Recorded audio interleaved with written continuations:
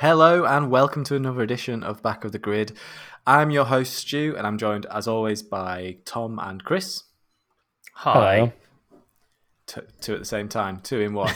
Efficient, that's what that is. Too fair. And today I'm going to be your Sherpa as we climb the mountain that is the preview of the Spanish Grand Prix. You're bigging this up way more than that's what we do. That's what we do in Formula One now. We big up the races so high that we don't even notice them happen. It's going to be the best race since Miami. Yeah, it sure is. Anyone noticed how quiet Formula One's been in the run-up to this race? Weird, that isn't it? I don't know if it's me and I've just switched off from social media with Formula One because of all the social media leading up to the last race. But this one they seem absent. I've not seen any content. It's almost like it's not a race they're hell-bent on being super successful. Yeah. Weird that. Yeah. I don't think that's a bit unfair. Little bit unfair, Chris. I mean, they don't want it to fail, but... No. Yeah, so we should probably kick into some news about Formula One, since we're a Formula One podcast. And Chris has got a whole bunch of that for us. Well, you say that. I'm gonna start us off with Formula E. Chris, I'm looking at an episode sheet and I'm looking at a lot of text. So I'm going to start us off with Formula E for reasons that will become apparent. Starting with the news that McLaren have confirmed they are purchasing the Mercedes EQ Formula E team. We already knew Mercedes were going to be leaving Formula E before the Gen 3 cars come in next year. And we already knew that McLaren were sort of on the shortlist of new teams to join. So it's always made sense that they just take over this existing entry. Obviously, that means McLaren will now be adding Formula E to F1, Extreme E, and IndyCar, because Zach Brown apparently just likes to race anything with four wheels. Yep. Why not? They have said that the current team principal, Ian James, is going to be staying with the team, but they've not confirmed anyone else yet, including the drivers. So obviously, Stoffel Vandoorne and Nick De Vries are the current two drivers. It's pretty widely expected. I don't think it's been confirmed, but it's basically a given now that Vandoorne is going to be joining the Penske team next year. So they are what is currently the Dragon team, but DS, who do power transfer to Cheetah, are jumping ship to sync up with Penske next season. So that sounds like potentially a little bit of a powerhouse team. I think Jean-Eric Verne is supposed to be following the powertrains to that team. So Vandoorne and Verne driver lineup, pretty tasty there. Yeah, I'm hearing a lot of names and a lot of teammate names and a lot of collaborations, and I'm not getting. It doesn't really Yes, a lot of names are changing, and yes, maybe one or two drivers might change, but it doesn't feel like the hugely dramatic announcement that it feels like it should be. If you know what I mean? I think it would have been McLaren more exciting. going to Formula E should be a massive deal, and instead it just feels like they're just taking over a team and it's just a name change and nothing else. Yeah, it would have been a lot more exciting if it was a brand new entry coming in rather than just losing one team and rebranding another one. Yeah, just a rebrand. It's a shame for me if Stoffel is moving and that goes through, because when you think about Nick De Vries and Stoffel Vandoorne, they've both got history with McLaren. Yeah. So it would have been kind of nice to see all three back together as a team again. But we're getting the band back together. Yeah, exactly. Either that or just electrified this time. Either that or the history they have with McLaren is why neither of them are going to be there next season. Yeah. Maybe that's why Stoffel's looked at a different contract, because he doesn't want to be there for McLaren. Yeah, exactly. De Vries, who's the reigning champion, doesn't have a drive lined up next season, but we'll talk more about him in a little bit. Apparently, Rene Rast is understood to be close to striking a deal with McLaren. He did a couple of seasons for Audi in 2020 and 2021, and he was very impressive actually. Rene Rast, and then obviously Oliver Turvey and Sergio Sette Camara are both on the grid. They've both got history with McLaren. McLaren have also got Felix Rosenqvist in IndyCar, and he won like 3 races for Mahindra in Formula E, so he's got a history there. So lots for them to choose from, but yeah, we are expecting a whole new driver lineup there. I know what you mean though, Stu. It doesn't feel. I don't know. There's some level of excitement. Yeah.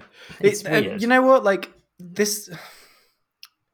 So if Mercedes, I think the thing that's killing it is Mercedes are selling the thing that subdues this is Mercedes are selling their team to, aka a Formula One team, are selling their Formula E team to another Formula One team. That's what this is, right? So there would be if this was McLaren like setting up their own team within Formula One alongside Mercedes, who also have from Formula One.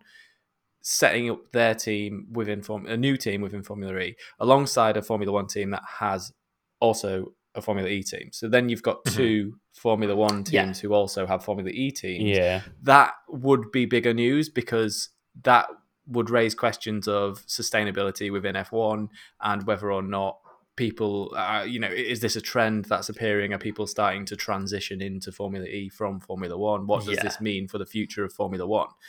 And I think the fact that this is a team, instead of being a new team, just a team changing hands from one Formula One team to another, it kind of puts that argument to bed. Like, people are not going to ask that question as much, I would say. I mean, Mercedes have been pretty open in the reason they're leaving Formula E is that they are not getting like the level of sort of technological research they want out of it to make it worthwhile. Basically, they're learning more about electric powertrains from elsewhere because of the way the Formula E rules work.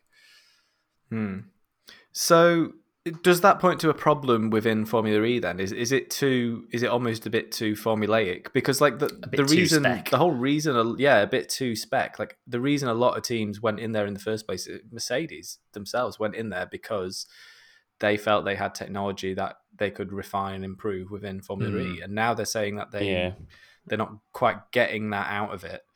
Because the sort of the blueprint for Formula E was always first season or two it'd be very, very spec to get the series off the ground, keep it cheap to enter, get things going. Then as the seasons went on, open up more and more areas for development. So maybe they're just not doing that opening up of areas at a speed that makes it worthwhile for manufacturers to be in. That being said, Maserati are joining next year, so it's not like, then again, that's part of the Stellantis group, isn't it? A Maserati joining with a view to setting up a whole new team and producing their own drivetrain, doing research, or are they buying another team? Maserati are partnering with the current Rocket Venturi car. And DS will be supplying their powertrains because they're part of the Stellantis group. Right. So what we're seeing happen in Formula E then now is like it's sort of evolved to a similar stage to what Formula One got to a few years ago. So, a long time ago, really. So like you've got teams effectively changing hands, but staff members all remaining in the same place. And the team is still the team. It's just the name of the team has changed. Yeah. Right? That's effectively what's going on here. But I would say, given that Formula E is kind of still maybe more in that spec series spectrum than it is in the let's build the fastest Formula car we can, it makes sense for McLaren to be in there because a lot of the series that McLaren are racing in at the moment, other than Formula One, are quite spec. You got the IndyCar series, which is very, very spec. Extreme, super spec. Formula E is probably less spec than those two, but is still pretty. The aero spec is the same for everyone. All the cars look the same in all but livery. It's only the internals that are different. And then obviously Formula One they're a customer team still, so there's the spec of the engine that they're running, but they've always been effectively a McLaren. McLaren have always been a race team primarily, and then there have been times, obviously, when they've been a manufacturer team, when they have before Mercedes became just Mercedes. McLaren were the manufacturer team for Mercedes, but they were still McLaren race team. We are a company that make race cars and race them. That is their primary They're purpose. building everything except the engines, essentially. And, so the few spec parts. So with all that in mind, this probably feels like the right move for McLaren if they want to get into Formula E, and Formula E feels like a natural place for them when you consider all of that. Turning up and taking over the reigning championship winning team is not a bad place to start.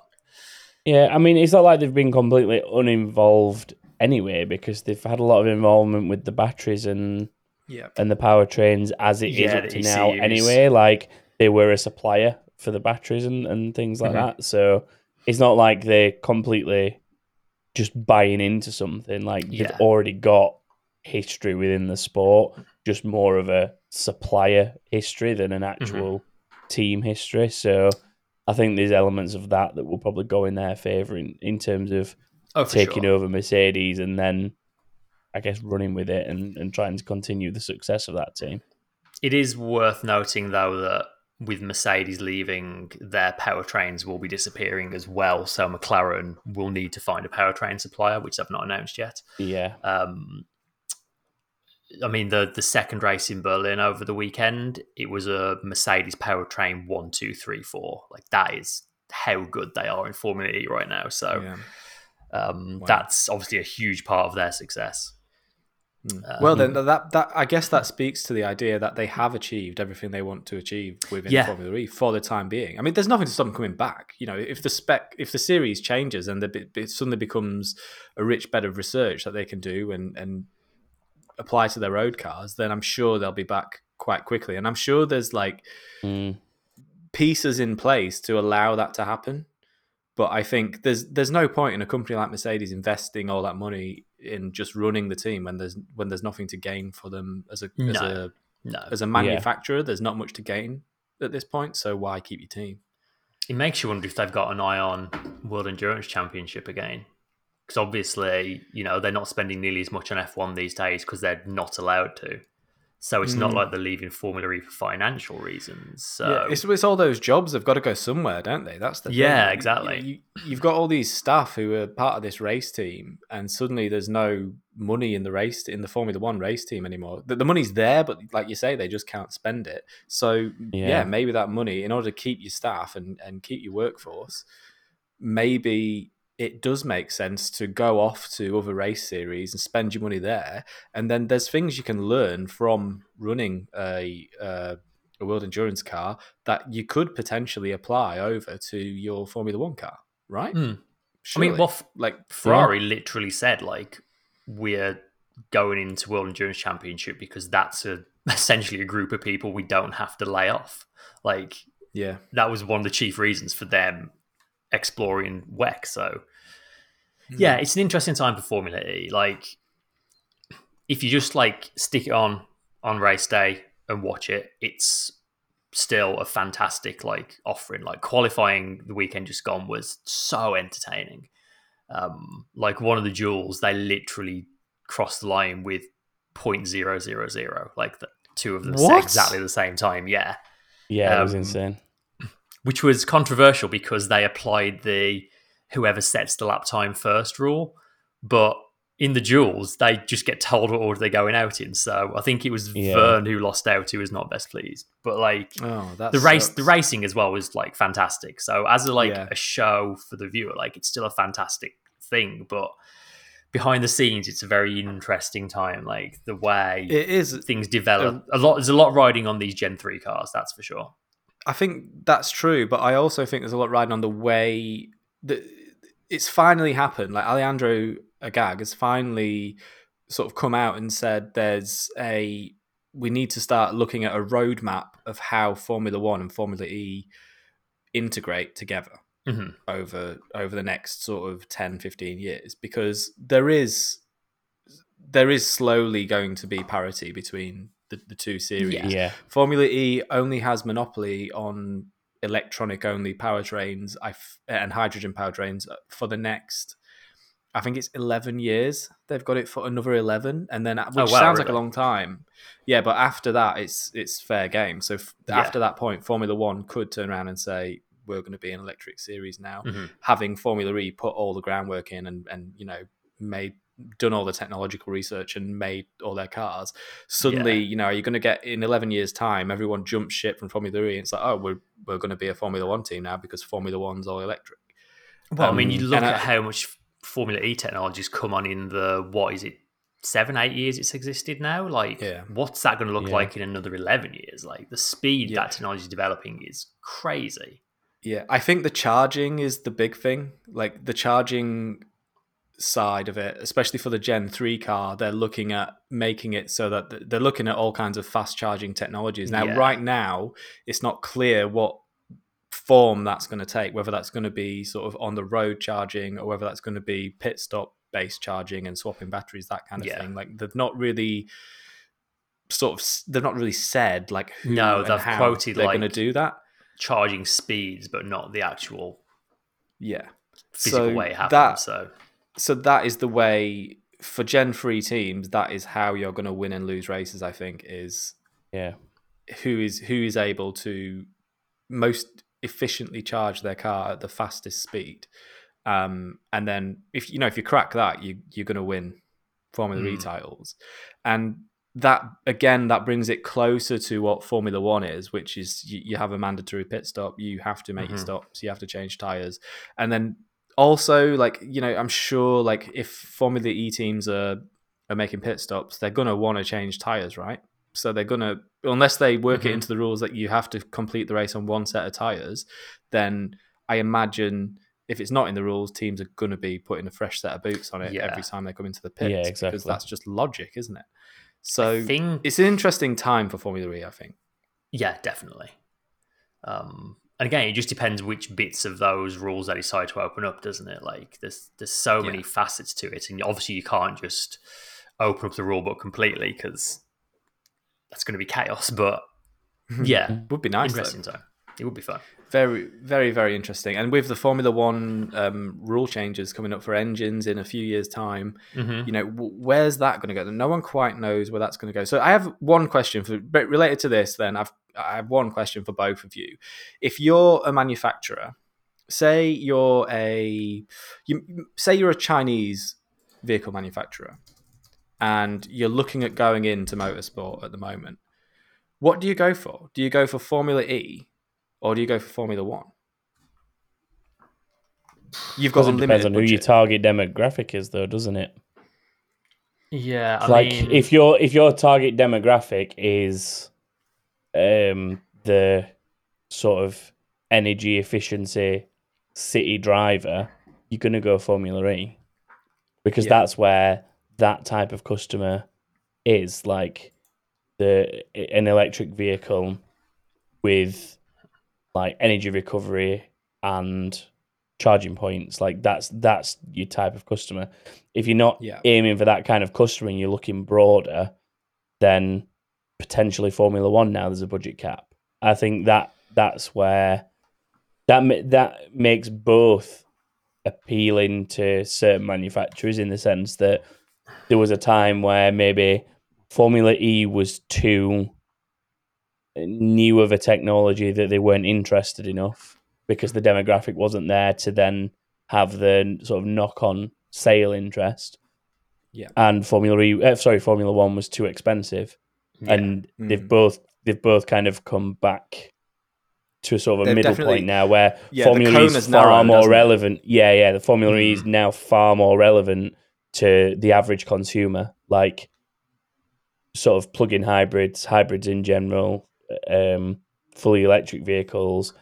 You see far more of them on the road now from a commuter perspective. Yeah, like they're sort of a, to say they weren't a valid option before is a bit, it depends on obviously which ones you went for, but like people genuinely consider them alongside another vehicle now because of the changes that will be coming in, so at least in the UK.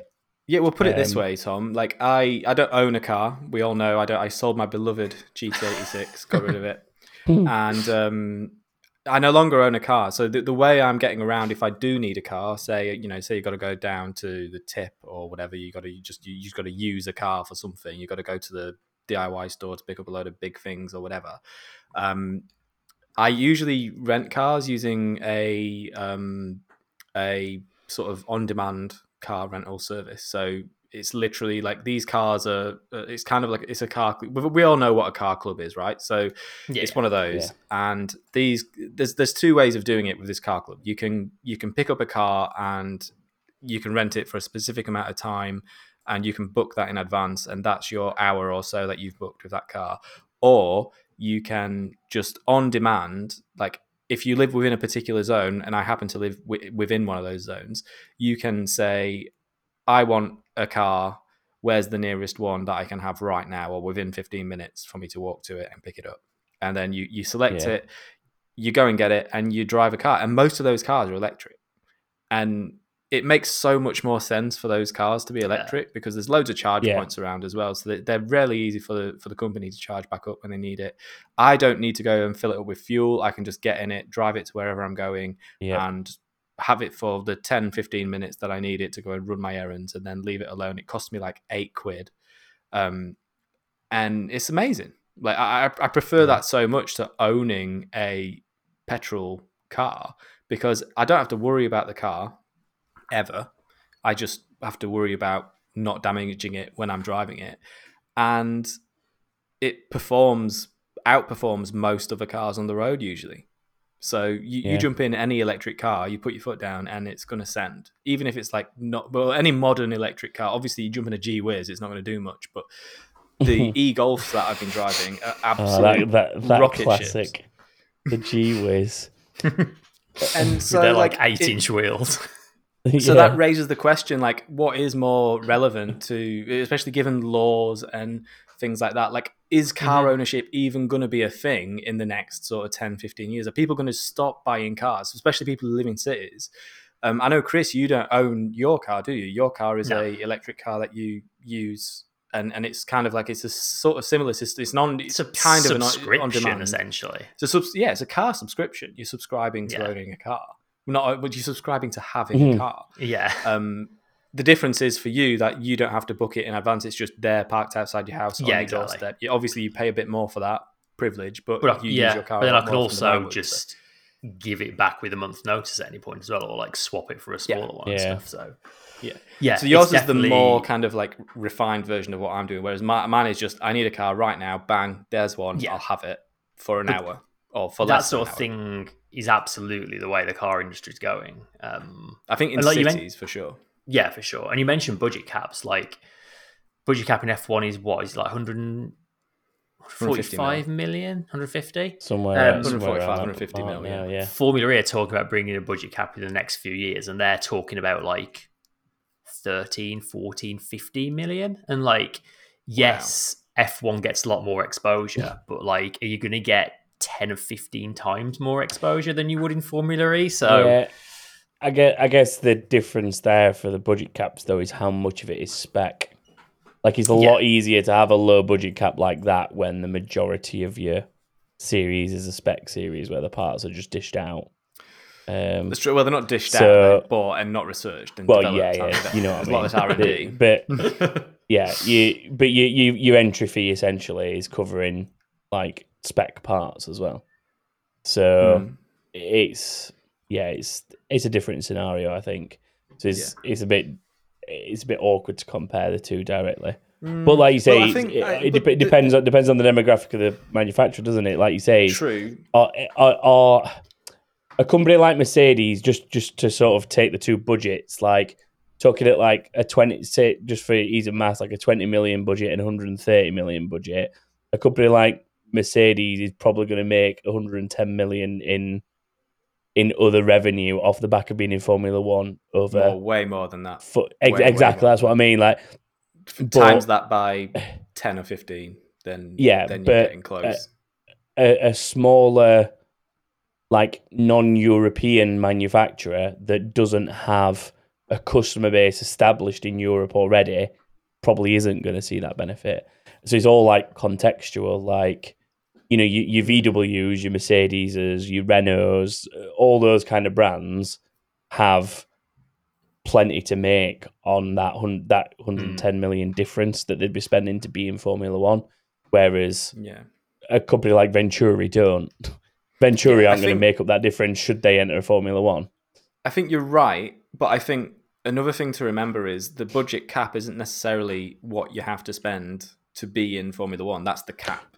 True. And a lot of the teams are not really not spending quite that. Some of the teams, a Mercedes, a Ferrari, so on, 20 million. But your big team, your big manufacturers. And I guess the question was, so say you're Geely and you're looking to sell more cars in Europe, in the United States, in Japan.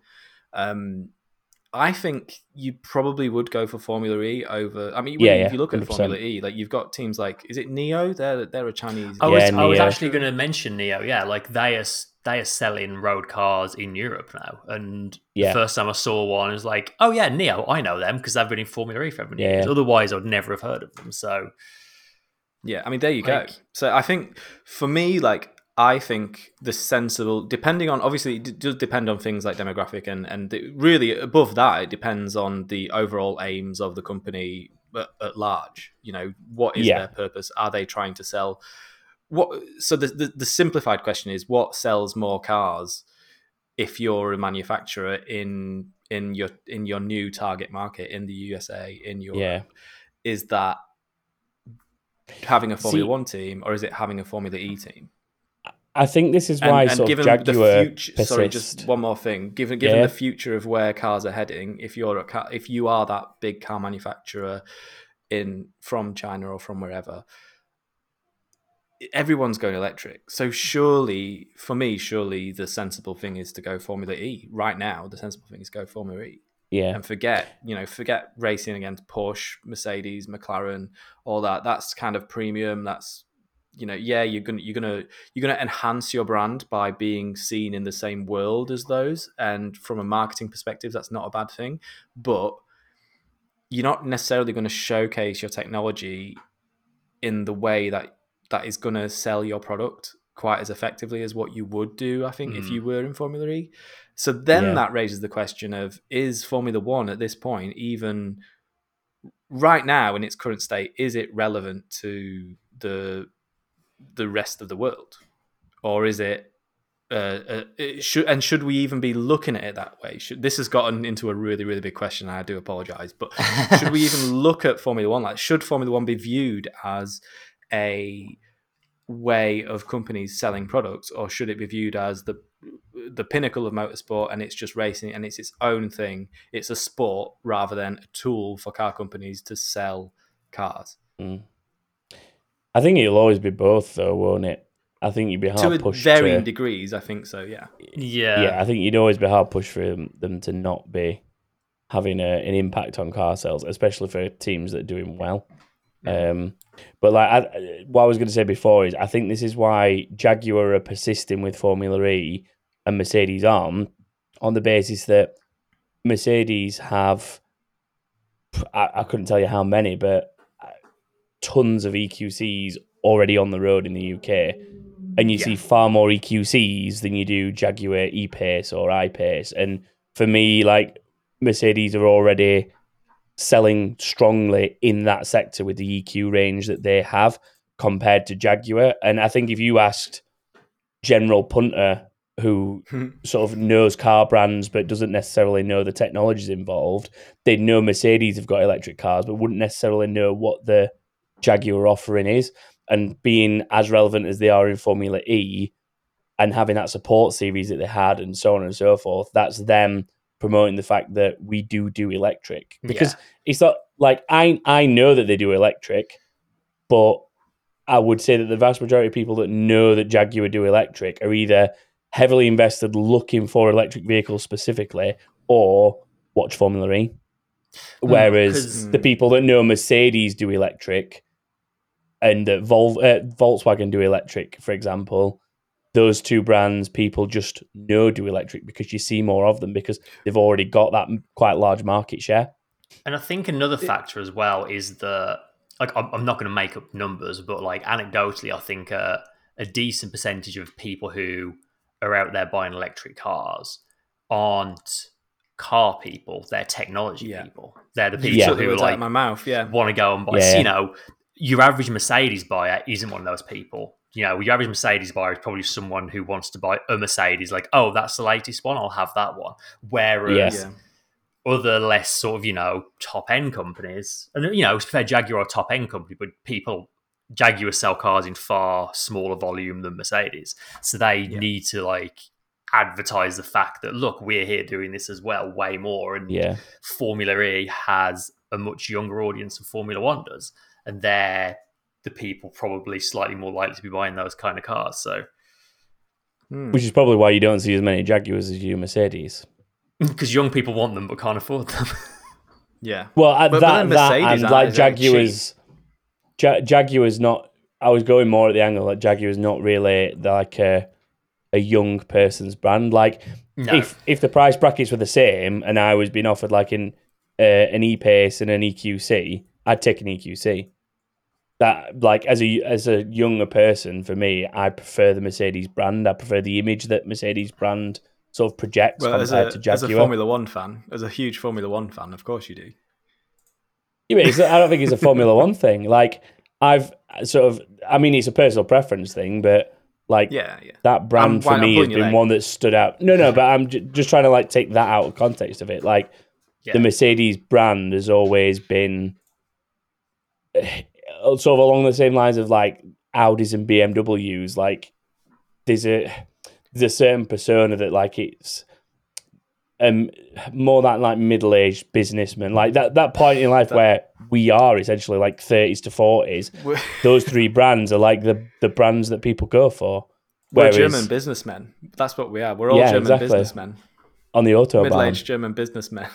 But then like Jaguar is like a pensioner's car. There's a reason Jaguars will always fit a bag of golf clubs in the boot. Exactly. You have to be retired to own a Jaguar. I think we should move on and talk about actual... We probably should, really like strayed, because they're even saying in the chat now that we're going to have to be careful how we cut it. So we're probably going to be cutting a chunk of that out. Maybe not. Hopefully not. I ain't cutting any of that out. More news. Formula One. So the reason I started us with Formula E is Nick De Vries, who is going to be driving for Williams in FP1 this weekend. He's going to be taking Albon's car. It's going to be his first appearance in an official F1 weekend session, although he has tested for Mercedes in the past. So this is going to be the first young driver we've had this season, because we have the new rule now that every team has to run a young driver in at least 2 pre-practice sessions. I guess the sort of most interesting point of it all is that Williams are choosing to run De Vries, who is a Mercedes young driver, and not one of their own young drivers, because they have what is it? They've got Logan Sargent, they've got Jamie Chadwick, they've got Roy Nissany. He's run for the most recently. So yeah, it's a time when Latifi has been under some criticism. It's interesting to see De Vries suddenly popping up. It is interesting, but I think this points more towards what Mercedes are doing with their future, being as De Vries is a Mercedes young driver, right? So are Mercedes just starting to sort of think about what Hamilton's going to do with his career and whether or not he's going to be around for much longer? And they need to be belt and braces and make sure they've got someone lined up young, ready to jump in that seat when it becomes available. Because obviously Russell's doing amazingly. So yeah, I mean, I'm sure Mercedes won't mind him getting some seat time. In theory, Ocon is next in the queue for a Mercedes seat. In theory. Is that happening? Do you see that? I just don't see Ocon in a Mercedes. I don't know why, but he just doesn't strike me as a Mercedes driver. Like, I think there's plenty of other people that you'd put in that seat before Ocon. I mean, they gave him to Alpine, but chose to keep him, keep some connection to him. So they clearly think he's worth holding on to. He's at least worth connection, yeah. Yeah. But yeah, obviously De Vries was you like... speak about Latifi. You speak about Latifi. So Latifi... Yes, we know De Vries was like on Williams and Alfa Romeo shortlists last season and obviously didn't get a seat. I mean, obviously, most of the time with these FP1 sessions, they'll alternate whose car they take. But the fact that as much as they'll play it down, there is going to be a direct comparison between Latifi and De Vries this weekend. 100%, yeah. It won't be the first time it's happened to Latifi either. Like, people have got in that other Williams before, and the direct comparison's been made of how is somebody that's not driven the car before that much more on pace than him. And there's no way... literal comparison's been made in the past. Yeah. There's a lot of talk about them turfing him out mid-season. In fact, a journalist last week announced that he had heard that Latifi was getting the push, and then the next day was like, "Oh, actually, I was wrong on that. Sorry, everyone." Yeah, that was pretty bad journoing, that one, I think. I think it's a bit weird that if Latifi is the... I guess that in ways it makes sense, in other ways it doesn't make sense. So you've got a driver there who's exceeding expectations in Alexander Albon at Williams. Like, he's doing an amazing job in that car so far this season. He's really outdriven it, and he's brought it home in some really, really solid positions during the races. And he's been getting the results. And obviously, in order to get those results, you need lots of practice in the car. You need the time to set the car up. You need seat time. And, you need to be comfortable in there to achieve that. And I just think, why give up though? You're almost giving up points by taking that driver out of the equipment, taking out an hour out of an already really, really short sort of window for the driver driving the car who's getting you the most points. Surely you keep him in the car, and the underperforming driver loses the seat time because you're not going to lose any points anyway. Well, yes, however, I don't think it's an accident that they're doing this at the circuit that F1 teams know better than any other circuit by a long stretch, which actually begs the question, why aren't other teams using this weekend to get one of their young driver runs out of the way? I mean, I know it's early in the week and we might get some more announcements, probably by the time you listen to this, actually, because that's normally the way it goes. But usually, in many ways, it seems like the obvious place to do it, because like all the teams and drivers already know Circuit Catalonia inside and out. Yeah, I think that depends on the team.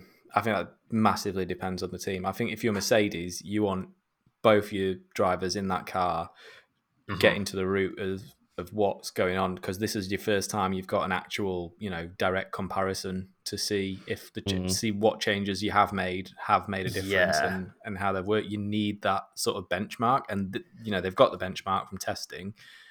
They need to make use of that, and putting a young driver in the seat at a time like this at Mercedes is just a terrible idea, because it's a difficult car to drive. The chances of binning it are huge, and they need to get to the bottom of why they're suffering so badly. So if you're Mercedes, I think it's a really bad time to put a young driver in. But if you are Williams, if you're maybe not Ferrari and Red Bull, because they're in the middle of a title fight, and again, you've got that benchmark. I think if you're Aston Martin, if you're McLaren, if you're Williams, Alfa Romeo, Alfa Tauri, those kinds of teams, it probably is a good time to get it out of the way. Yeah. But, it's a difficult one because it is still early in the season, and you don't want to sort of lose development time, which is what I think a lot of teams see the Spanish Grand Prix as. Yeah, the significant thing is the teams that are bringing the front running teams bringing the upgrades that they are to Spain, and like you say, but I think that being considered, there's no surprise that it's the Mercedes young driver that's ended up in one of the lower team seats for this weekend, because if there ever was going to be a driver that is going to drop in mid-season from somewhere else, it's probably going to be somebody like De Vries, because the Formula E season ends in, 2 and a bit months. It's all last race is Seoul in August. Yeah. So we've got UK in July, Seoul in August, and then season's done. So he's done by the time the summer break comes around. Mercedes, like Stu referred to earlier, sort of thinking, well, who sits in this car should Lewis decide he's had enough after this season, after a bit of a headache of a year, like thinking, is it worth it? Like, what am I going to do? If he makes that decision that in that direction, they need someone to fill that seat. Yeah.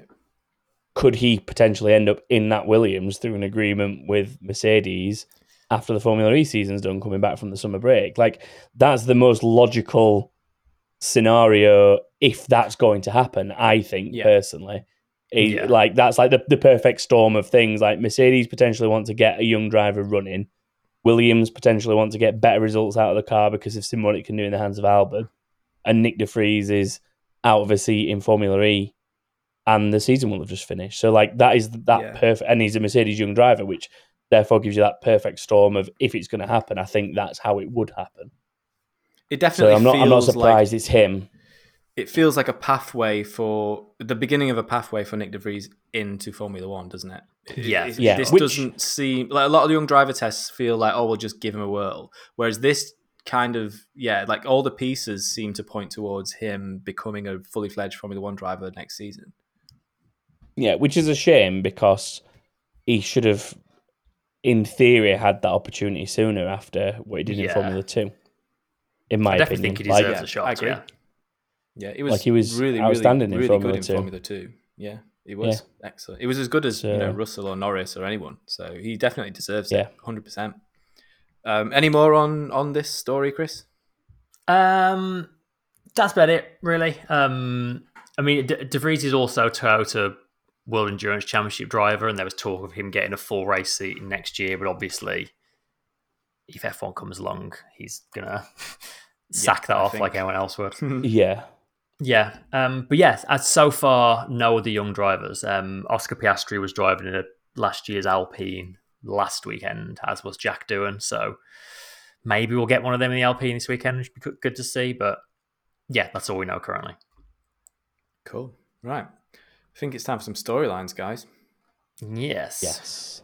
Yeah, we're ready for them. So the first storyline this week, we're talking about upgrades. Who's bringing what new parts to the party, and how will it change the running order? We've got several teams believed to bring in new floors, including Ferrari, Mercedes, Aston Martin, Red Bull. Aston Martin are doing a lot of weight saving, and they expect a lot of new front. We expect a lot of new front and rear wing designs among all the teams. So it is going to be a really, really interesting. I think floors are going to be a massive thing. Weight saving is a huge, huge thing at the moment in Formula One. So there's a really, really sort of big chance, I think, that this weekend, especially this early in a development cycle, that the order could well be quite drastically shaken up, I think, for this race. I think that's sort of... Go on. I was just seeing some interesting rumours that Red Bull have done some extreme weight saving as well. Yeah. Well, they've already been at it, like multiple digits of kilos off the car. They've already knocked a lot off. Into Imola, they knocked a load of weight off the car as well, which is why they were. So, that's why they're so quick on the straights, because you know, losing weight is the best way of making any car faster. Whether you've got a Ford Fiesta or whether you're a Formula One car, the first thing you do to any car, if you're turning it into a race car, is you take every possible bit of weight out of it, because that gains you time all around the circuit. And if it helps you with tyre wear, it helps you across the board with any race car. So priority number one for all the teams, I think, is lose weight fast. You know, they're all going to Weight Watchers. The second priority is aero, is floor, is understanding this new aerodynamic package. They've had 5 races now to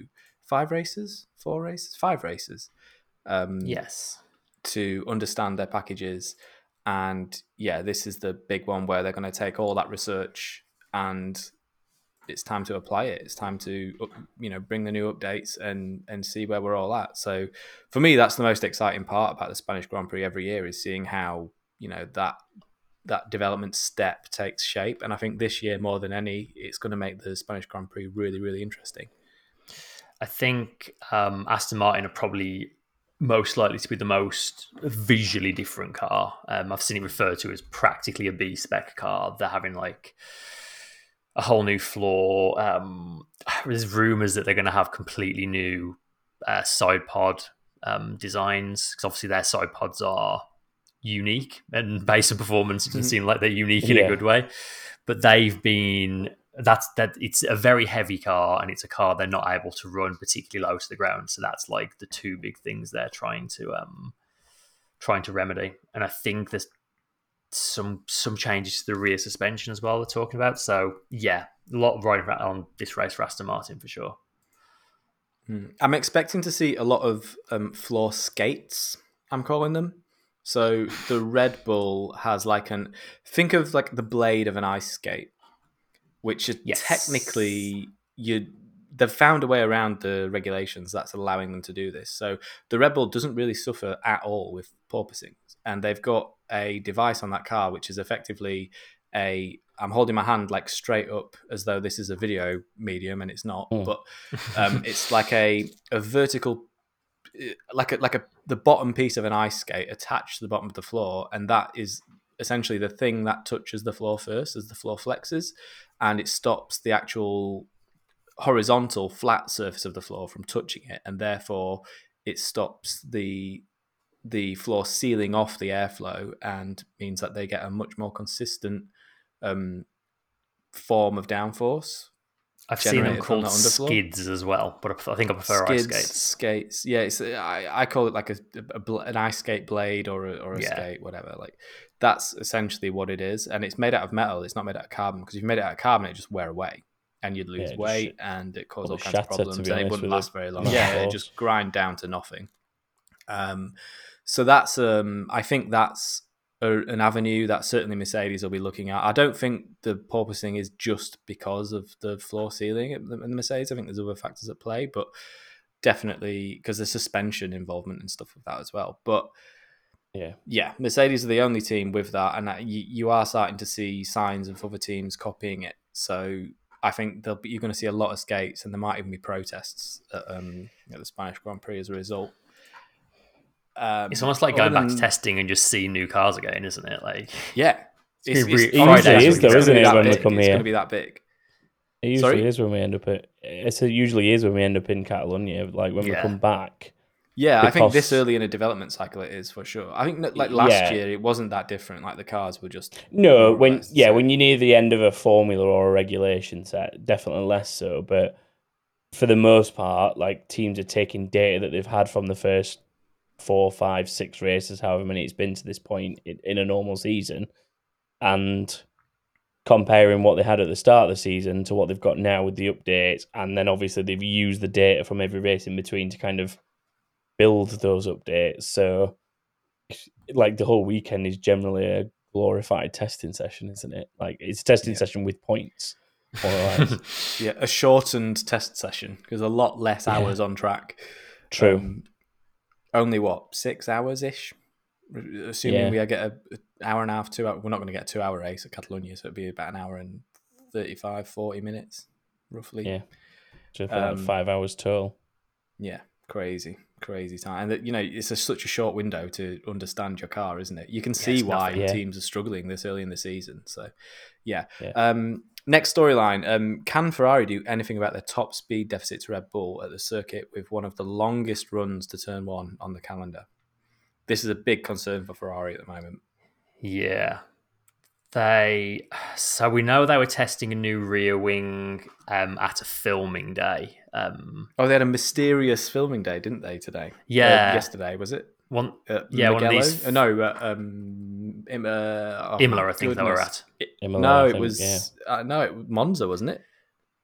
Maranello. Who knows? Italy, somewhere in Italy. At an Italian circuit. We've literally named them all. It's Maranello.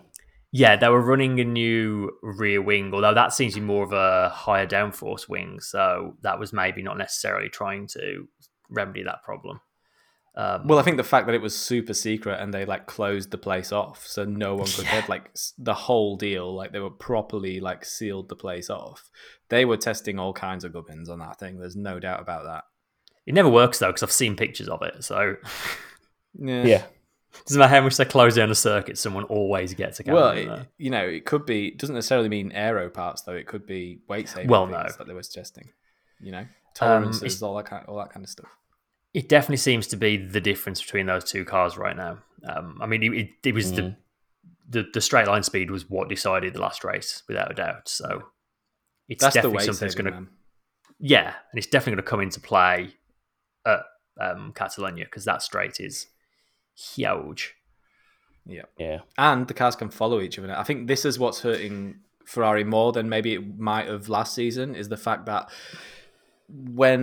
yes, it's one thing to catch a car up and to sort of be faster than it, but getting by it is usually, staying close to it in previous years and then getting by has been the biggest challenge about being faster than the car ahead of you. And now that staying closer aspect of it has clearly been made better, made easier for the drivers, then this is the third storyline. It is. I was about to go into that. So I was steadily segueing my way into it. But thank you, Chris, for pointing that out.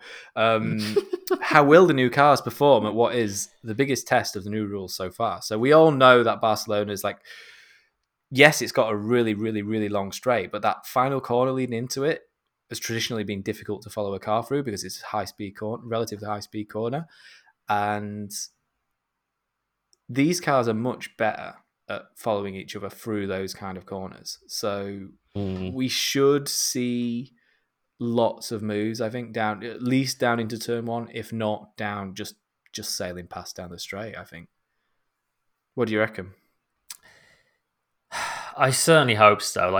The whole last sector, everything after the hairpin at that circuit seems designed to not let cars be close together for the main straight. Yeah. So if it works here, then I think we can put a big old tick next to the new rules.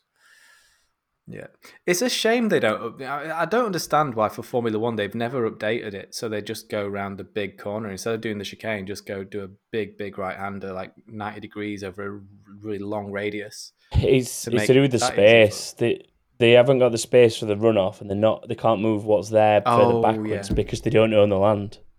Somebody else owns the land. Oh yeah, that's true. Yeah, we've had this conversation, haven't we? Yeah. So the stand that's there, literally, there's a small walkway that pretty much goes underneath the stand, and then there's a wall, a fence for the edge of the circuit boundaries. And as far as I'm aware, that fence is as far back as they can go, and the stand is already pretty much on top of the fence because they don't own the land beyond it. A million predictions points to anyone in the audience who can go back and find the episode where we spoke about this, because we've definitely spoke about this before, for sure. 100%. We have. I think just put loads of Tech Pro barriers up. Just all the Tech Pro, right? That solves all the problems. Tech Pro. Or just redesignate it a street track, and then you don't have to worry about safety barriers anymore. Yeah, you don't have to worry about it. As we all know very well. You can go as fast as you like. Yeah, it's a street circuit. Just do what you want. It's a street circuit, it's fine. Just build one house on the outside of turn 3. It's a street now. Street circuit. I mean, according to Miami, you don't even need a street to make it a street circuit. You just need a car park. So, yeah. Or here's an idea. You're Formula One, or you're the Circuit de Catalunya. Buy the land off whoever's buy the land. Of Crazy Farmer Man that refuses to let it go. Yeah. It's one of those protest. What do they call them? Spike houses or whatever it is. Yeah, it's the guy that lives in the middle of what road is it here? I can't remember. But there's a guy that lives in a farmhouse in the middle of one of the motorways. Oh, it's the M62. Here in the UK. It's the M62. Yeah, I've driven past it over the Pennines hundreds of times. Yeah. It's and the road has to really widen around that piece of land as well. So it's it's a few acres. And but it looks like a really depressing place to live. There's even a tunnel under the motorway that leads to him to get in and out. To get out. Yeah, it's like a farmer. Poor guy. I'd hate to live between 2 lanes of a motorway. That'd be miserable. But anyway, that's kind of it. Has anyone else got any ideas for prediction for storylines for this week? Anything else come to mind? No, I mean the upgrades is 100% the biggest thing. I think the upgrades that we've already talked about. So yeah, I think they're going to be the most significant thing. Is whether teams that have struggled so far can finally get on top of it with big updates like your Mercedes. And it's weird saying a team that's had podiums is struggling, but compared to where they want to be and where you'd expect them to be, they are realistically struggling. So, and then the other one's probably Aston Martin as well. They need to make a significant jump. So with all that in mind, how of everything we've just discussed, which team do you guys think is the most likely to make the biggest improvement this weekend? Mercedes, just based purely on their resource and what they the gap that they have to close between them and like Red Bull and Ferrari. Because A, most capable, and B, most at stake, I think. Because the interesting thing with Mercedes is at pre-season testing, they were running normal side pods in Barcelona. Yeah. So, they lost a lot of time running those, didn't they, realistically? Yeah, so obviously there's a lot of other factors, but there is going to be some level of comparison there, which maybe will help them. But yeah, if it's going to be anyone that takes a big step forward, it's going to be Mercedes. I would hope to say Aston Martin a close second because I want them to improve, but there's a lot riding on their upgrades because it sounds like they're throwing most of their upgrade budget this weekend. Wow. Yeah. Oh, that's a huge you've definitely just put your Sebastian Vettel hat on for that. It's not nearby, unfortunately. He's literally looking for it. So he can. Okay, it's time to make some predictions, guys. Oof. Yeah, let's go through these. So if you want to get involved with this at home, head to backofthegrid.com where you can register if you've not yet this season. And obviously if you've been joining in, sign into your account and crack on. We'll go through ours now to give you a guide of what not to do because we're always very wrong. When we bother making the predictions. When we bother doing it, Stu. So as punishment, you can go first on everything this week. Oh my goodness! How's that sound? That's not. If anything, I should go last on everything because I've got 0 points and you guys have both got points on the board. Fine, I'll go first. I'll go first. No, you go first on this one for definite. So fastest in Q3 is the first category. Stu, where are you putting your points there? I think Red Bull have already applied a lot of the updates that they were gonna put on the car. I think there are obviously still improvements to come from the Red Bull. There's no doubt about that. But I think the way the budget system is working, I think they've got to be much, much more careful about the way they apply their updates now. So I don't necessarily think that everything they've put on the car so far is going to keep them where they are this weekend. I think people are going to make gains on them. So I'm going to say Leclerc for pole. I think you'd be mad not to, given performance all season. Chris, how about you? What are you thinking? As much as I desperately want to say Carlos Sainz at his home race. Oh, that would be great. It would be fantastic. Well, every time I've predicted success for him, he's had a disaster. So I'm not going to mention his name at all in predictions and hope it's the opposite effect this time. So I think I'm going to... You've already mentioned his name. Go with Leclerc too late already. No, I'm not going to pick him for anything. I'm going Leclerc as well. Okay. Tom, it's your turn. I think that the Ferrari upgrades will be significant, but only to keep them in touch with Red Bull, not necessarily regain a lead. So I'm going with Verstappen. So that one. Okay. Win. Chris, we'll go to you. Oh, for a win. Mate, I'm ready to go. I'm ready to go. All right. If you really want to go, if you want to do this, yeah. Don't you give the people what they want. I mean, I don't know if it's what the people want, but go for it. I actually think Leclerc is going to win this one. I think he's going to qualify in first place, and he will win because I think there's some weight to be shed off that Mercedes, and I think if they've managed that and they've got a bit of an aero update to go with it, then that should put them in a pretty strong position for this race. Can I ask how saving weight on the Mercedes helps Leclerc? Oh my God, I just can't do it, can I? I can't do it. I'm so used to Mercedes being... You're just such a Mercedes super fan. Yeah, I mean Ferrari. I can't mention Formula 1. I'm just checking, because it might have been that you didn't mean Leclerc. You might have meant like Russell was going to win and you got the wrong driver, you know. I mean, we're making these predictions now. Mercedes could show up with an absolute weapon and imagine they just unlock the potential. Yeah, it sounds like that's sort of what they're aiming for, isn't it? Right, like turning the key and it just becoming fast. As much as they play it down, there's no silver bullet, blah blah blah. On the next breath, they're saying we just need to understand this car and how to unlock the performance. And unlocking the performance involves a key. So Miami proved it's there. It's just under the right under the right circumstances, yes. Yeah, under the low grip circumstances, it was the fastest car. Low grip, slow track. It's the fastest car. Yeah, unfortunately, that would say the fundamentals there. Barcelona might be the circuit in the world that has the most running, so I don't think grip's going to be an issue there. No. They'll do okay at Donington if we go there. Slow and low grip. Right, Chris, who are you saying for the win? I'm going to say Leclerc as well.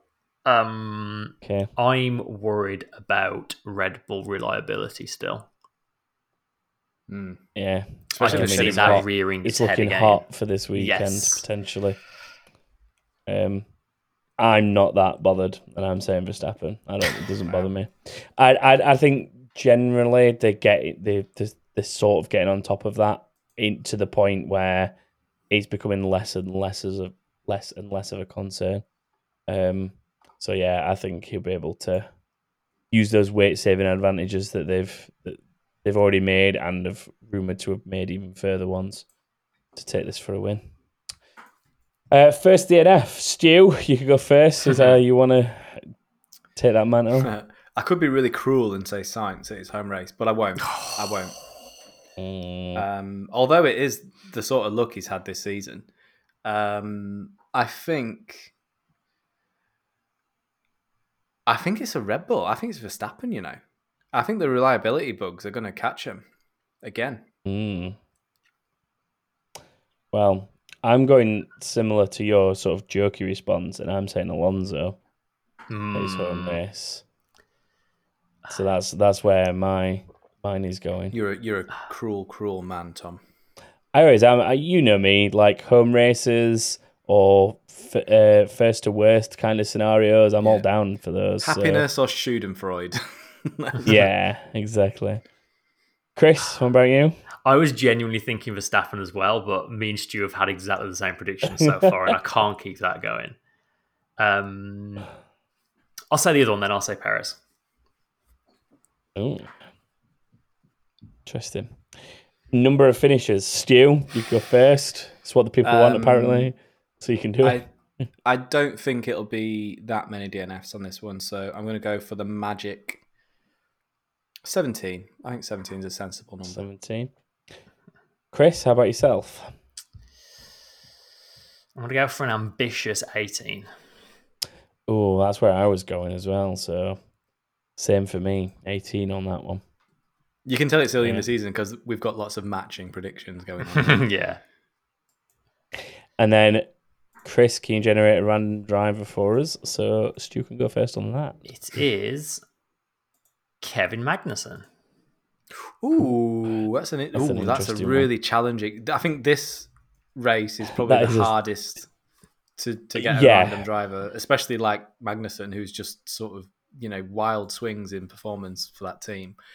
Would you like to know his results this season so far for a bit of context? Yeah, hit me. Kevin Magnussen, 5th, 9th, 14th, 9th, 16th. Ooh. Feast or famine. The 16th being a DNF. I think obviously the smart thing to do is to go 10th or 11th because it just puts him right in the middle. I think that's where Haas have been so far this season. Maybe a little bit, well, based on those results, a little bit further back than that probably on average. It's like average there is like 14th-ish. But no, average is probably about 10th or 11th actually. Yeah. Because he had that he's got 3 points finishes, a poor finish, and a DNF. essentially. That's where you'd look at it. I'll go 10th then. Okay. I mean, I was thinking similar. I was thinking he's going to be around about those points positions that he's already been in, so I was going to say 9th. I'll have 8th. Chris? I've noticed, Tom, that your predictions are all different from mine. I mean, that's how you roll. Whereas I've made mistakes. I mean, this season.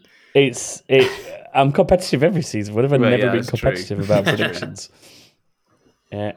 Yeah, I don't know. I just feel like there's certain things where I've gone against my gut in previous weeks, and last race, I went a bit more with my gut and got something like 3 points. So I'm just going to listen to it more now, which is what I've done there. It's a strong gut. How can tell the people how they can enter? Yeah, reminder, as said before, head to backofthegrid.com. Register if you haven't before. Sign in if you already have. Predictions will be open as you are listening to this, so you can drop yours in. But they're open right up until the start of qualifying, so you could take the advantage of watching free practice sessions and getting a feel for who's on what pace before making predictions. So take that advantage wherever you can.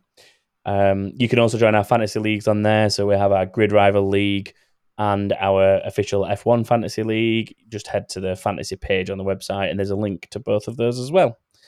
That is that. And with that, I guess it's time to take a little visit to the inbox. Keep it saying now. Stay out. Box. Hey, man. Shall I go first? Yeah, you got the first one, Chris. First, from Wes, not on upcoming race related, but as cool as it is to see vintage cars on the track, is it worth it to take them out for demo laps? Niki Lauda's car has been wrecked at Monaco twice now. I know they were built to be driven, but it just seems like such a huge risk for a piece of history. And then Sarah added, huge risk for drivers as well. So a similar question, why take the risk of your driver getting hurt in a vintage motor race when you as Ferrari are in the fight for the championship? Because you're Ferrari? So, context for any of you who haven't seen this, but I'm sure that's not many of you. It was the historic Monaco over the weekend, and Charles Leclerc was driving Niki Lauda's 1973 Ferrari around, and the brakes failed, and he went rear on into the tyre walls on the way into Rascasse. And it was sad to see a historic car like that going crunch. For sure. Yeah, it really and it continues Leclerc's shocking record at Monaco. Yeah. Could be advantageous to him though. He's got his crash at Monaco out of the way early this year. Yeah, maybe. That's true. So it's clean weekend for him come Monaco. I must admit, it did make me really, really, really sad seeing that happen to that car. I think it is daft. Sort of putting the car is the car. The car, the car's the car. It needs to be run. It needs to be driven. They're made to be driven.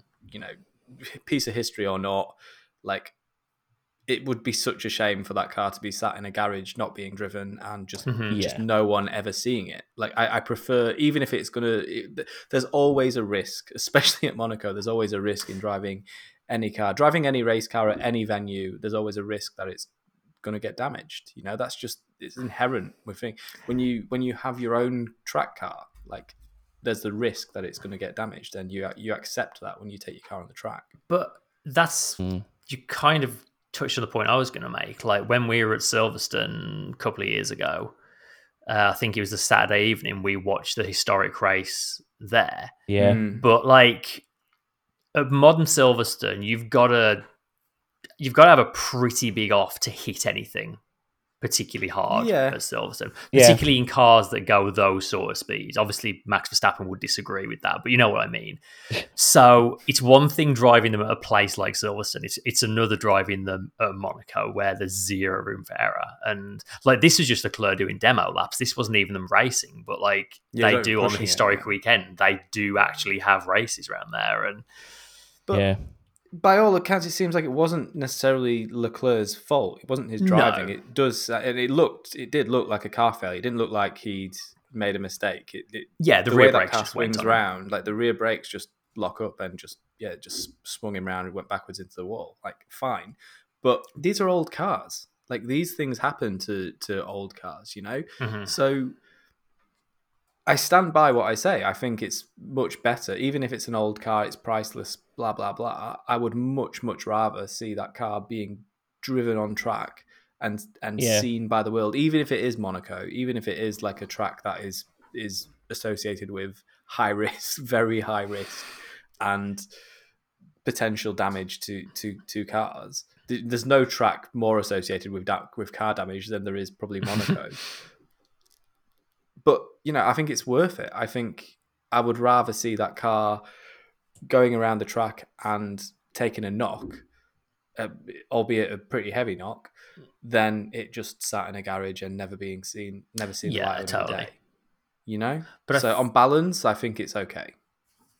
But I think, though, to Sarah's point, like, I was surprised Leclerc was out there doing it. Like, yeah, I don't think it should have been Leclerc driving it. I agree with that. If that happened and he'd gone in nose first and the wheel wrenches and, like, oh my God, breaks his wrist or something, goodbye World Championship. Like, I'm amazed they let him do that.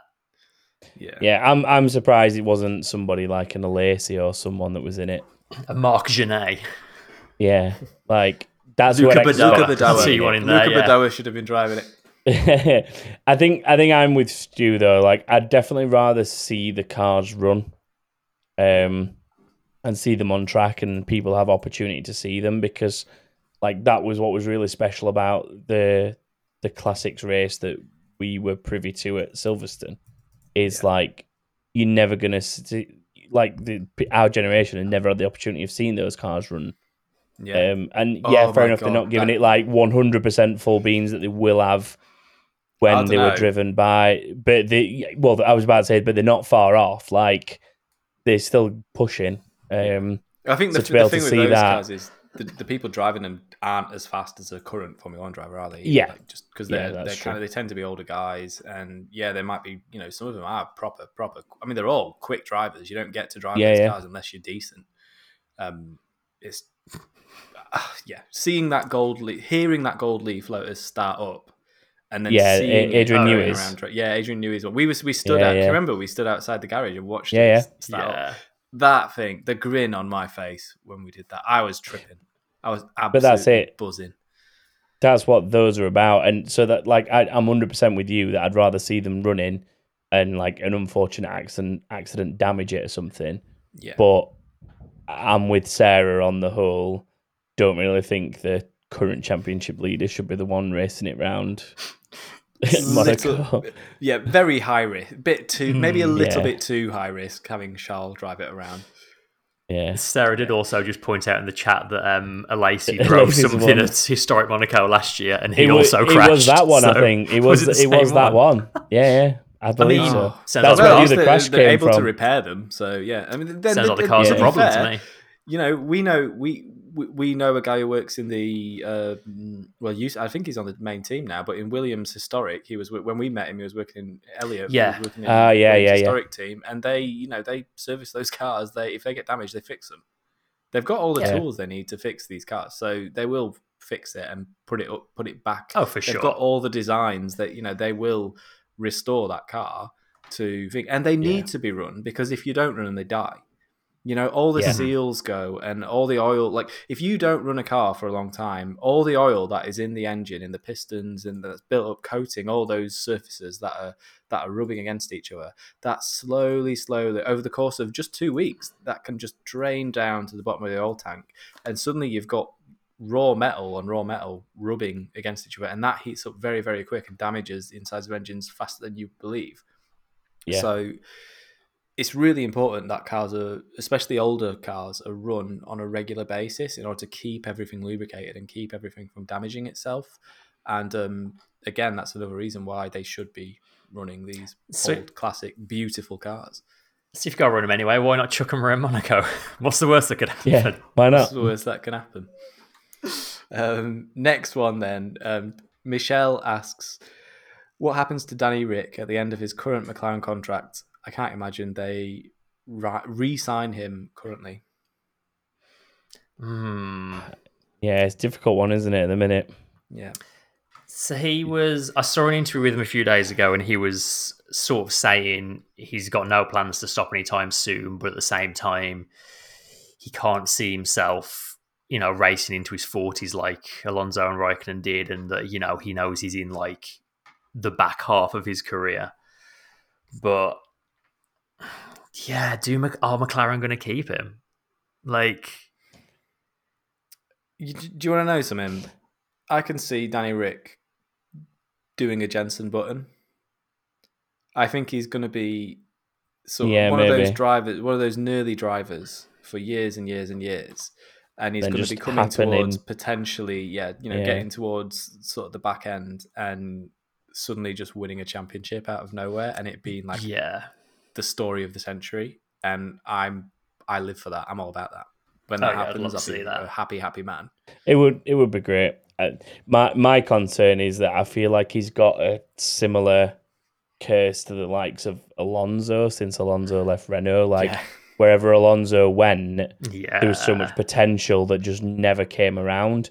And it just, like, when he went to Ferrari, when he went to McLaren, obviously going back to Renault as Alpine, and I feel like Danny Rick's had a similar sort of thing since leaving Red Bull. Like, Red Bull, who was always number 2, Renault he's then gone to and they've just not performed. McLaren he's gone to, and fair enough, I mean, he has had a race win out of it, but it's not been consistently up there. And he's generally getting outdone by his younger teammates. So that's a bit of a tough one. That being said, though, like, based on current results, if McLaren suddenly had the fastest car next season, like, based on the last couple of years, you would expect Lando to be coming out on top. But I just get this feeling with Danny Rick that, like, I don't think he's not thriving in the kind of racing he's been doing the last few years. But I think if he suddenly found himself at the front, I can see him just, like, coming back to life. And the Danny Rick that was, like, winning races for Red Bull would be there. And confidence thing, isn't it? Yeah, it totally is. There probably is an element of confidence. It's probably motivation, though, as well. Like, I think when you're in a car that isn't necessarily achieving, then I think that probably makes it difficult for a lot of them as well. What I don't understand about Danny Rick is how they convinced him to go to Renault in the first place. Like, what made him think that he was going to have a better career if he stayed? Well, probably. Yeah, he had a mega contract when he went there, didn't he? Yeah, probably a big part of it. I think they talked a big game about their aims, and they just never achieved them ultimately. Yeah. And there was obviously you will be number 2 driver to Max Verstappen when Max Verstappen. Yeah, exactly. Verstappen's there. It was his most immediate opportunity to go somewhere and be the number 1 for that team. Yeah. There wasn't really another opportunity to do that at the time, was there? And it was either do I sit and stay being number 2 to Max, or do I go somewhere that's like guarantee me a number 1 position that's a factory team? Like, there was a punt to be taken there, and he definitely took it. And he was already wasn't he valuable hindsight, aren't we? Renault engines at that point as well, wasn't he? And it was during the Renault whole engine to Renault Works team. Mm-hmm. Yeah, it was during the whole torrid time with Red Bull and Renault anyway, where they were looking at going to Honda and arguments were breaking out and stuff, and it was like, who knows what that Honda engine is going to be like after what? I think that was like, there was a lot of things that definitely led him to that decision, like being number 2 to Max, Red Bull falling out with Renault and moving to Honda, the way the Honda had been in the McLaren up to that point, the fact that he could be a number 1 driver with a factory team, like there's so many things that it seems obvious as to why he made the decision at the time.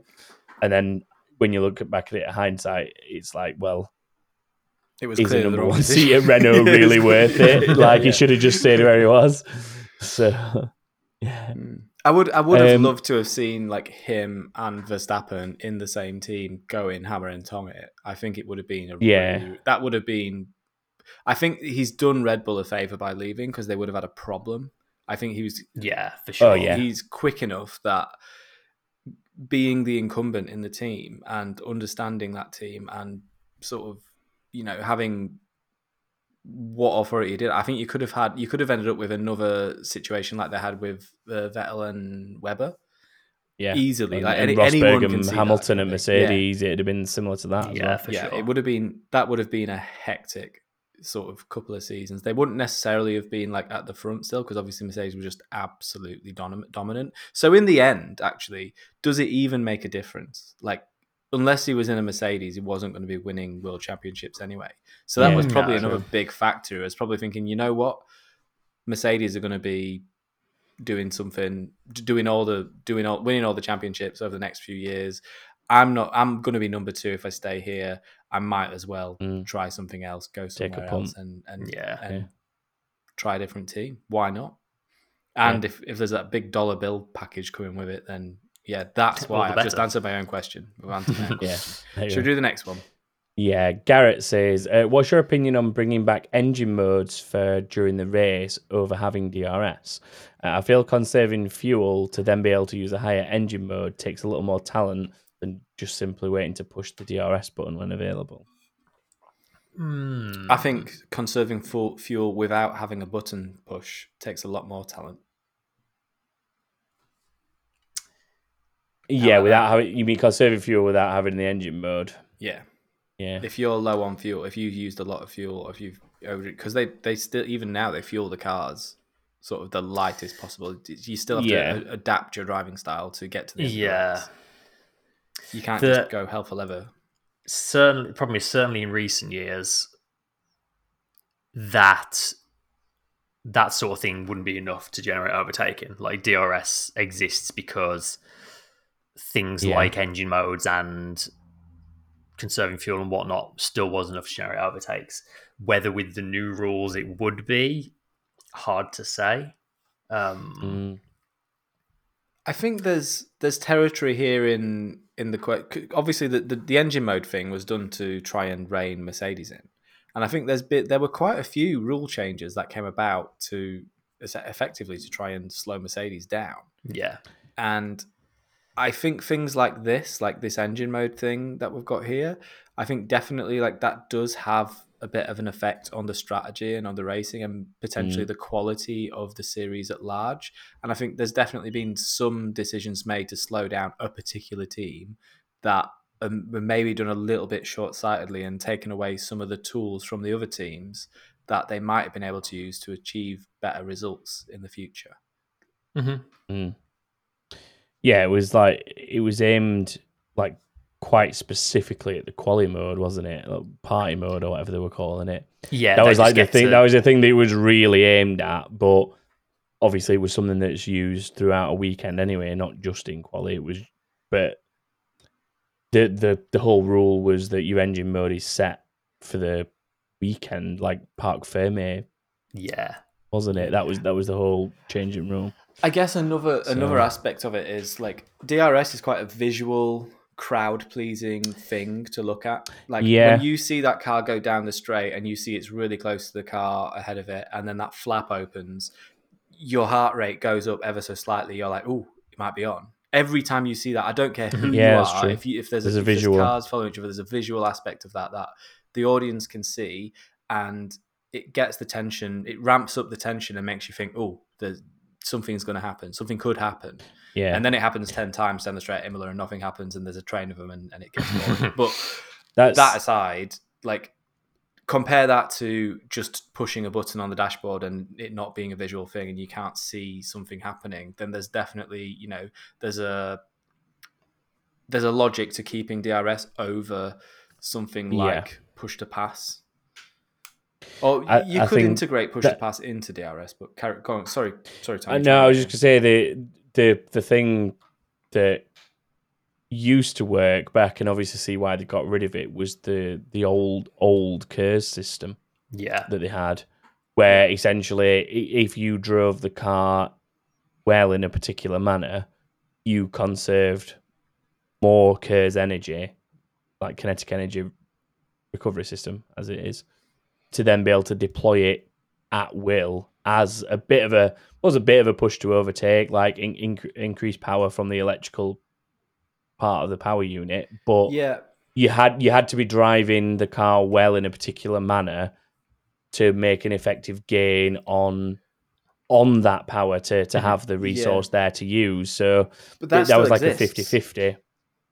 Yeah, but they don't use it in the same way, I don't think, to what they used to. No, they can. Like it's automated. A lot of it is automated now, but like they can choose to save it up and deploy it at certain points on the track. Like they can change the settings from inside the car and say, I want to save my my energy deployment until this point track, which is why sometimes you see. That's why you see these DRS trains. Yeah. Because they're deployed. People they're using their deployment instead of using DRS. Yeah, they're using it to defend. Yeah. So that's still a thing, and that is a cool thing. There's no doubt about that. I like that. I like that there's that aspect of it. And you could say, how is that any different from using engine modes and all that kind of thing? They've still got the tools to defend with and to attack with. So it's just, I guess they don't make, like, on the broadcast and in the graphics, they don't really necessarily make that much of that like they used to. They used to show you the battery of how much battery the car had. And that was a really cool thing. And we've lost that. And they really need to get that back. One way or another, they need to get that back. I think the teams are a little bit secretive about it, but I think it would benefit the broadcast for us to see how much charge was in the batteries of the cars. Or even if there's a way of seeing that it's being used. Yeah. Even if it's just something visual that shows you they are in like a high power, a light on the car using that power. Well, I was going to say, like, on the top of the car. I'm sure some people are sick of us talking about Formula E already, but like Formula E have like the lights on the halo, and IndyCar as well. IndyCar have an on-screen thing of like how many seconds of their push to pass they've got left. So there are like ways of displaying that information to make it kind of more interesting, accessible. Yeah. Right, last question from Kieran Sinfield. With the Mercs possibly developing both cars in different ways, do you think it's maybe the best way to win the Constructors' Championship if both cars are good at different tracks? Ooh. Like when we say this is a Red Bull track or this is a Ferrari track, it would be this is a Mercedes A track and this is a Mercedes B track. Wait, so whoa. What, are we saying that there's two different... Are we saying there's two different Mercedes on track, depending on which driver, whether you're Russell or Hamilton now? Is that what's going on here? That's the general idea. You've got... That's the general rumour. You got two cars, so you develop them in slightly different directions. Where's that come from, that rumour? The internet, in general? Yeah, I've got to say, this is a new rumour on me. I mean, yes, that is one way of approaching a Constructors' Championship. Where's your budget cap go? Yeah, that's the problem, isn't it? It's like you're spreading yourself too thin, potentially, aren't you? I don't think it's realistic to maintain either, to develop the two cars in two different ways. And if, depending on how drastically different they actually end up being, I mean, we've done the maths before, like, win every other race because, like, one car's good and the other car's not. But or consistently finish like fourth and fifth together.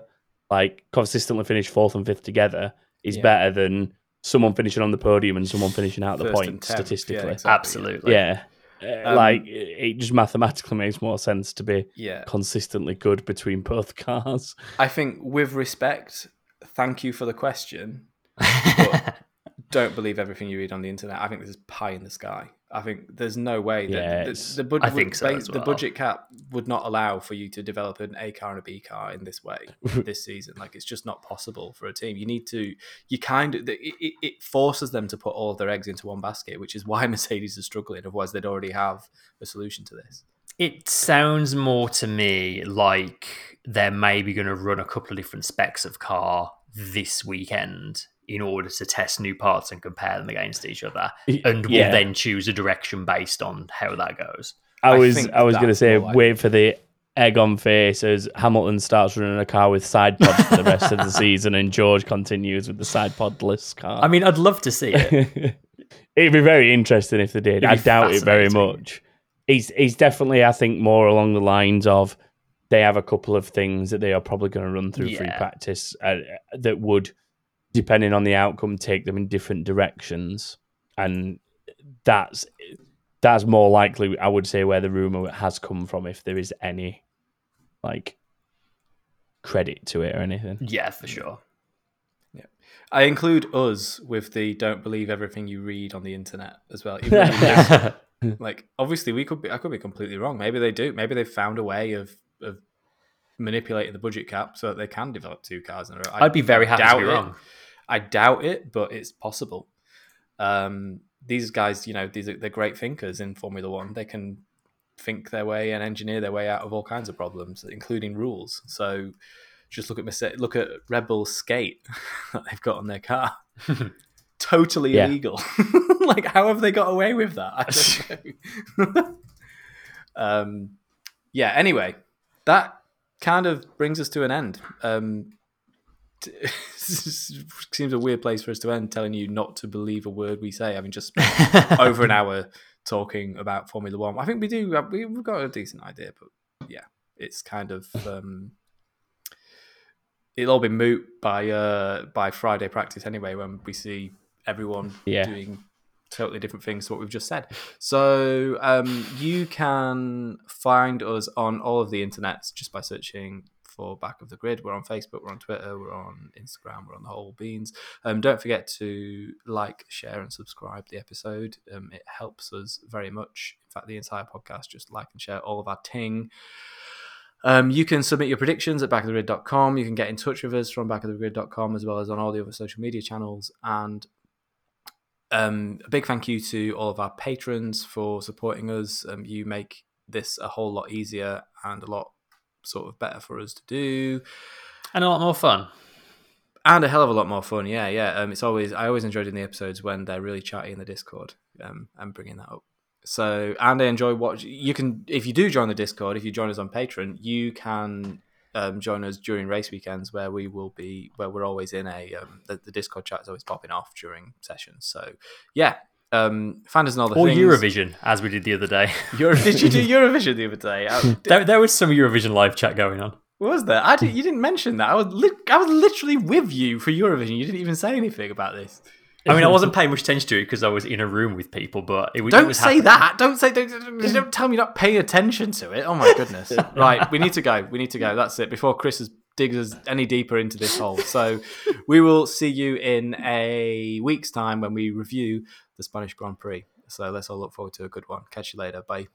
Bye.